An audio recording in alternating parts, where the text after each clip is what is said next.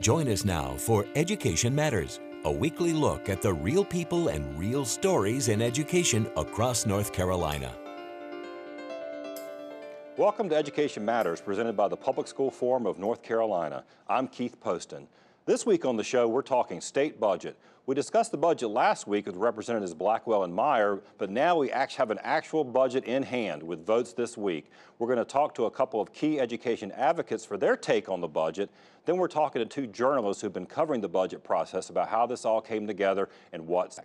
Before we talk about the main topic, we open with our headlines, a quick scan of education headlines across North Carolina and the U.S. The House and Senate unveiled their new two-year budget compromise bill this week and moved quickly to schedule votes in both chambers. As of taping, no formal word yet on whether Governor Cooper intends to veto it, although he has criticized the budget as fiscally irresponsible and one that shortchanges the middle class and public education in favor of tax cuts for the wealthy and corporations. So, pretty good signal that a veto may be coming. House and Senate leaders, on the other hand, held their budget for its investments in education, particularly teacher pay, as well as its large tax cuts that they say benefit nearly all taxpayers. The final proposal includes a 3.3% average increase for teachers in the first year and 9.6% over 2 years of the budget, and increases bonuses for our state's most veteran teachers in the compromise version after being excluded from the Senate version. In our first segment, we'll talk about some more of these specifics. Teacher turnover at schools serving high poverty student populations is a statewide challenge, including in districts like Wake County that enjoys, frankly, some of the lowest overall turnover rates. Wake County Public Schools recently released findings from a project with Harvard University's Strategic Data Project. The study showed that some higher poverty schools in the Wake County district see 20% staff turnover each year as teachers transfer to schools often serving more affluent students and families. The end result is our least effective teachers, which frankly are just teachers starting out in their careers, are serving students who would most benefit from experienced high caliber teachers. Wake is using the data to understand the issue better and to explore strategies to lessen turnover overall, especially in harder to staff schools. Finally, U.S. Secretary of Education Betsy DeVos has directed her Office of Civil Rights at the Department of Education to scale back its investigations of discrimination and civil rights concerns in our country's schools. The department says it will continue to enforce the anti-discrimination laws, but will curtail its efforts that expanded under President Obama to broaden investigations of incidents when it appears systemic issues may exist. The department says this will expedite cases being resolved, while critics say that thorough examination of discrimination will be sacrificed for efficiency. And it's more important than ever to get to the root cause of these incidents. Remember, you can visit the Public School Forum's website at ncforum.org and click on Education Matters and read more about each of these headlines as well as other topics we cover each week.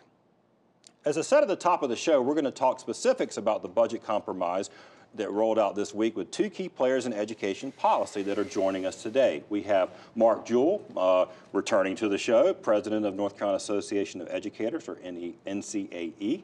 And we have our friend Katherine Joyce, also making a return visit to Education Matters. Katherine is the Executive Director of the North Carolina Association of School Administrators, and in that role represents school superintendents, principals, assistant principals, anyone in sort of leadership in schools. So thank you both for being here.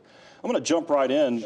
Obviously, one of the big headlines, because it's such a major part of the budget, were salaries. Yes. Teacher salaries. Mark, you represent, NCAE represents teachers in North Carolina. What do you think? Yes, we would echo what the governor says. We think that this budget shortchanges public education in North Carolina. When you look at this salary proposal, we have about 10 steps where teachers receive $300 or less.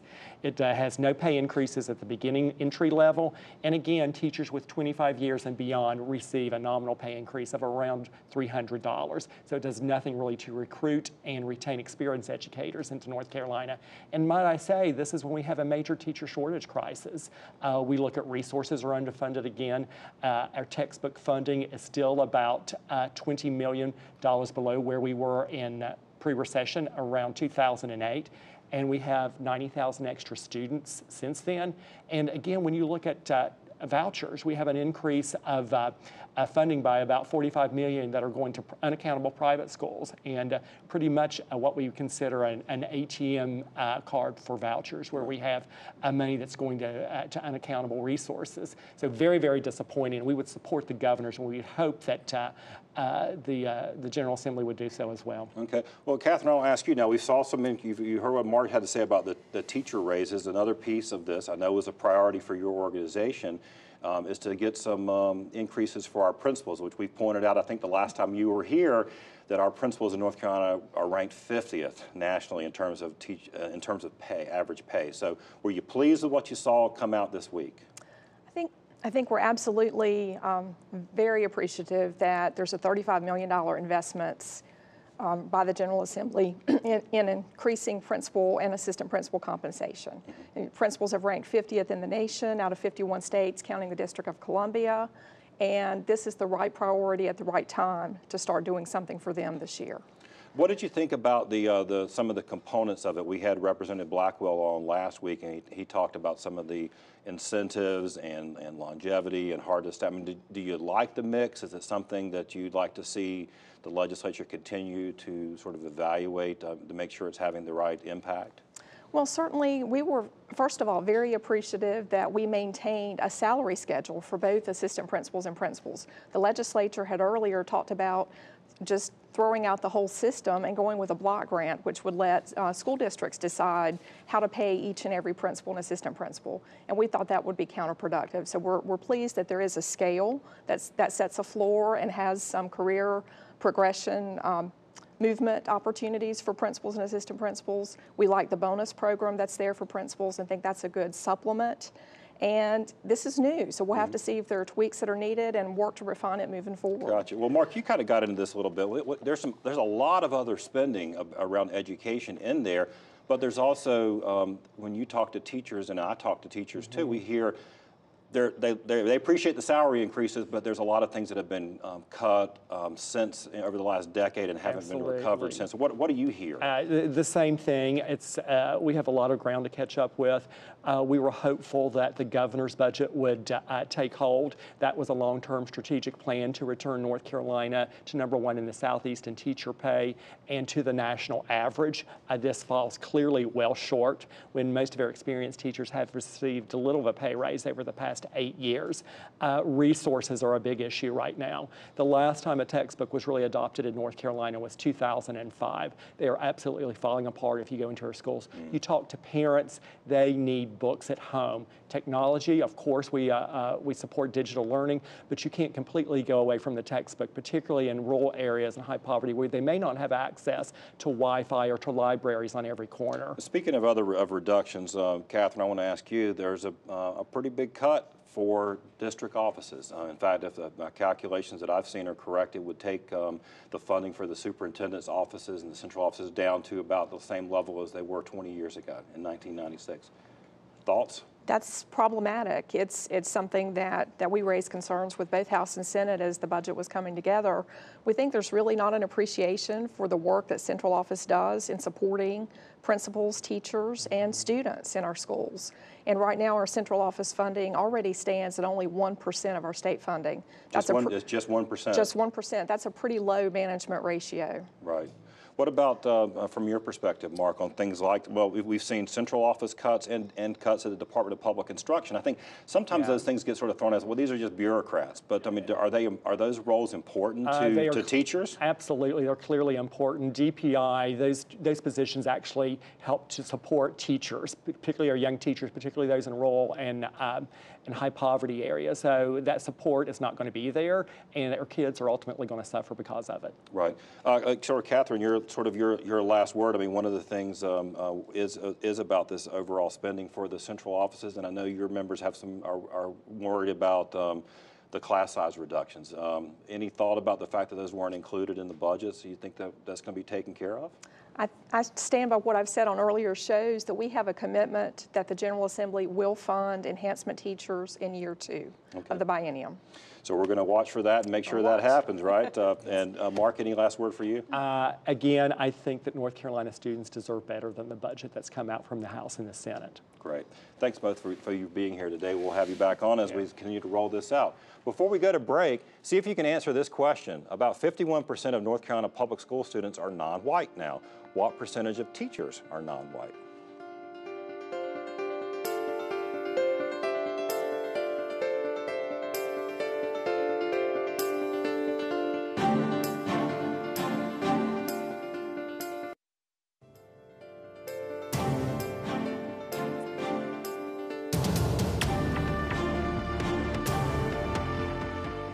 Welcome back to Education Matters. Did you correctly answer A, 20%?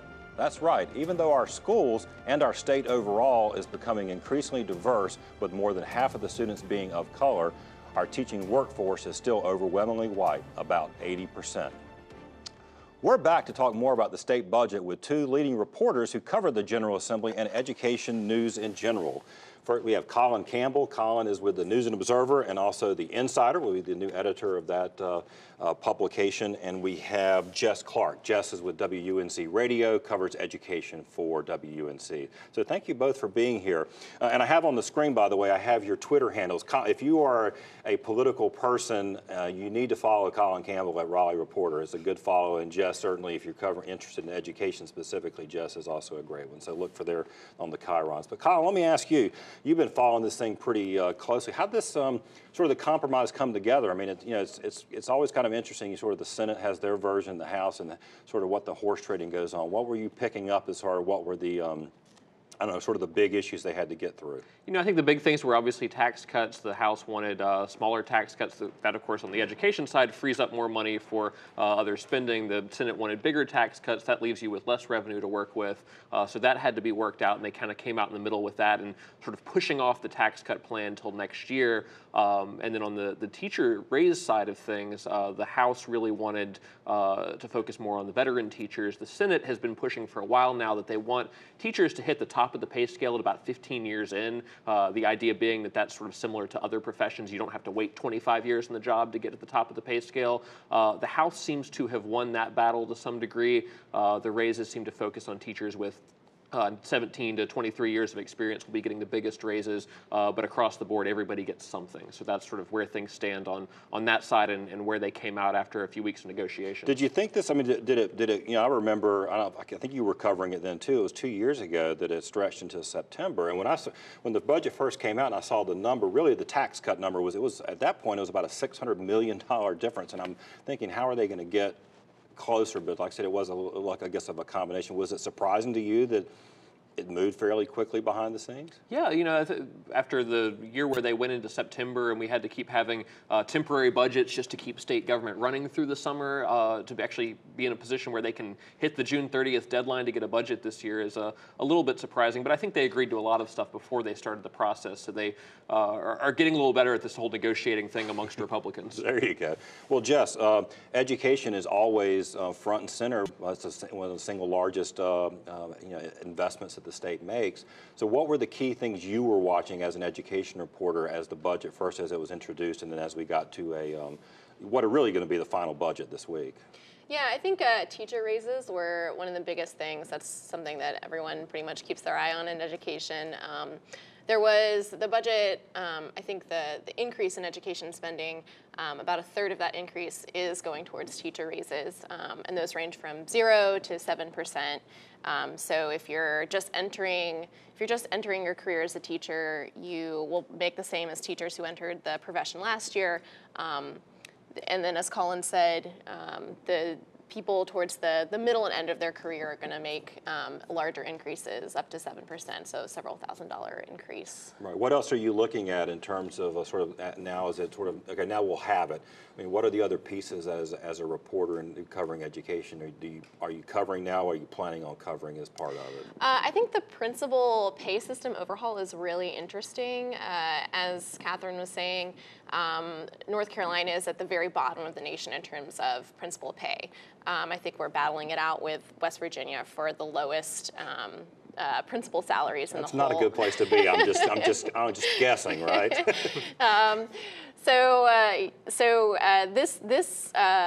This budget would significantly boost the floor for principal pay. So right now, the average principal pay in North Carolina is about $60,000. This would boost it to about $70,000. And just the beginning, the base pay for a principal in the budget plan is, I think, about $61,000 a year. Right now, you can work 15 years before you hit $60K as a principal in North Carolina. Wow. Colin, let me ask you this. There was some controversy as the Senate finished with their 3 AM budgets. I think you just filed a story that all those cuts, we had Senator Erica Smith Ingram on the show talking about it, were all reversed, right? Yeah, and I think some of that ends up being a bargaining chip. You put a lot of things in the budget that the other chamber doesn't like, and then you get some more of what you want when you agree to take that stuff out. And of course, that was put into last minute and sort of perhaps a bit of retribution to Democrats for prolonging the debate. Certainly, Erica Smith Ingram's district up in northeastern North Carolina was hard hit, but the Eastern North Carolina STEM summer program back in the budget. Funding is back for some of the early college high schools up in that area. So she's very happy. I talked to her just the other day about how things come out, and I think she actually voted for the budget when it comes through the Senate. Did you sense, you mentioned that about sort of payback. I mean, you sense you kind of look through and there's some things that kind of jump out. The UNC School of Law was one, seemed kind of interesting. There was I've heard myself a lot of discussion about these district office cuts, sort of targeted at a few superintendents that maybe they wish would stop talking about the cuts. Did you pick up on those same kinds of feelings? There's a little bit of that, and certainly there's a number of things in the budget that are clearly aimed at Governor Roy Cooper and taking away from stuff from him. His office oversees an education grant program that's being taken away from him and put into the Department of Public Instruction. So that's another thing there where you're seeing some efforts to take things from the Democrat and give them to a department controlled by a Republican. What else on the school choice was sort of a hallmark of this budget? What are you looking at? The education savings accounts, those made it into the final budget First time deal. we've ever had them here in North Carolina. First time we've had them in North Carolina. If you don't know what they are, they're kind of like vouchers. So education savings accounts, they have them in about, I think, 5 other states in the U.S. They're kind of like the crown jewel of school choice. So basically, instead of putting your kid on a bus, they go to public school, the parent gets $9,000 a year to spend on their child's education, and that can go to public school, it can go to a private school, it can go towards educational experiences, transportation. Well, we'll watch for your coverage on that, because unfortunately we are out of time. We're going to have to dig a lot more into those things, but look, we appreciate Colin. Thanks so much for being here. Jess, thank you. Thank you for covering and helping us all understand. We appreciate it. Thanks. After the break, this week's Leadership Spotlight.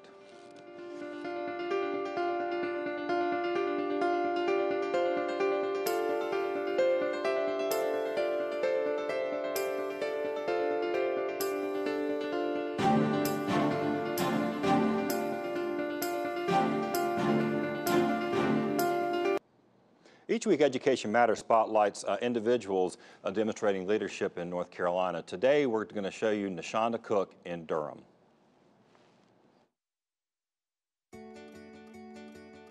Leadership Spotlight is presented by the NC STEM Center, strategies that engage minds.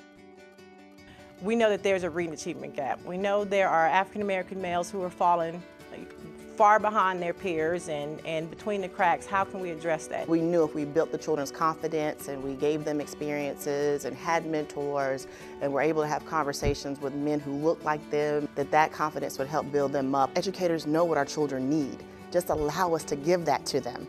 And that's what this program has allowed Ms. Cook to do, is to really give the children what we know they need. The Men of Honor here at Eno Valley is for young African American boys, so that they can see what they can achieve in life. The mentors come from all over. Our college students come from UNC at Chapel Hill in the Minority Men of Medicine program, and they come and they help them out with homework. They play basketball with them, football with them. They also do different activities with them to help them connect what they're learning now to what they're doing in school.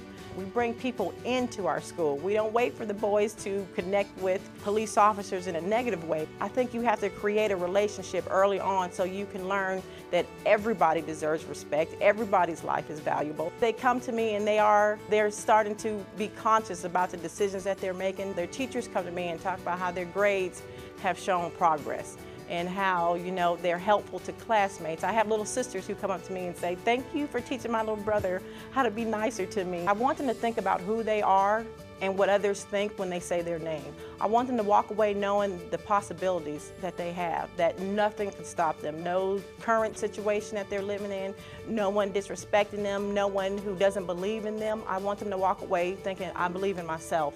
I know I'm respectful. I know I will be a college graduate, and that's all that I need to be able to achieve my goals. And others will get on board and realize that, you know, I'm going to do this, you know, one way or another, with or without their help. Other schools need to look into having a program such as this, whatever it may look like, whatever small or large scale that they can do. It brings the community into the school, which is amazing, which is what a public education is about. Once people see what's going on in our public schools, they will understand that this really is where education happens and how positive it is and what needs to happen to make sure we have what we need for public education.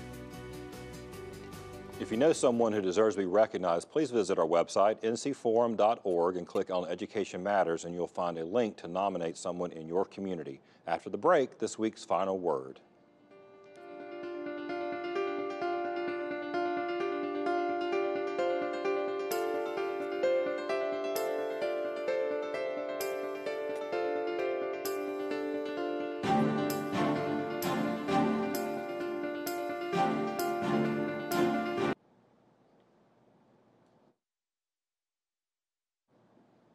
You heard from our first guest representing teachers and school leaders the hits and misses from their perspective on the state budget.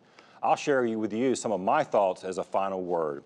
The investment in principal and assistant principal pay is a good first step and one that was long overdue. North Carolina had already dropped to an embarrassing 50th nationally. The legislature also took additional steps to increase teacher pay, which is good, but teachers also need tools to do their job. They've learned over the last few years how to do more with less. Less classroom resources, less in teacher assistance, less in professional development. We need to reverse those trends. But probably the most troubling aspect of the state budget is the continued drive toward privatization of public education in North Carolina that mirrors what the Trump administration and Education Secretary DeVos are seeking on a national basis. The North Carolina Opportunity Scholarship Program, our state's program that uses taxpayers' dollars to send students to private, mostly religious schools, continues to get funded at remarkable levels given the program's scant track record. This budget nearly doubles funding for vouchers for this year. This was a year where the program budget went from $24 million to $44 million and then up to $54 million the next year. The General Assembly is on pace to spend more than $1 billion in taxpayer dollars on this program in 10 years with few requirements for financial reporting and basically non-existent ways to measure academic success of its students. The North Carolina House budget had included language to require every voucher student to take the Iowa test of basic each year to give parents some information about how the school is doing compared to other schools. But even that minimal requirement was removed in the budget conference and replaced with a task force to study the possibility of accountability.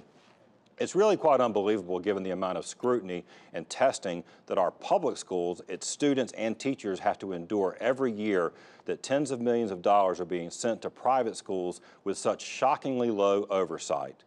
I can't fathom that the General Assembly would accept this from anything else funded by taxpayers. And they top it off this year by adding a brand new voucher type program, personal education savings accounts that have even less accountability.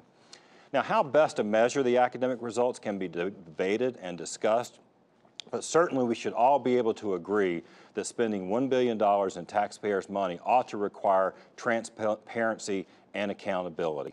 That's frankly just being good stewards of our money. That's it for this week's show. Thanks for watching, and make sure you tune into the next Education Matters where we continue to explore education in North Carolina.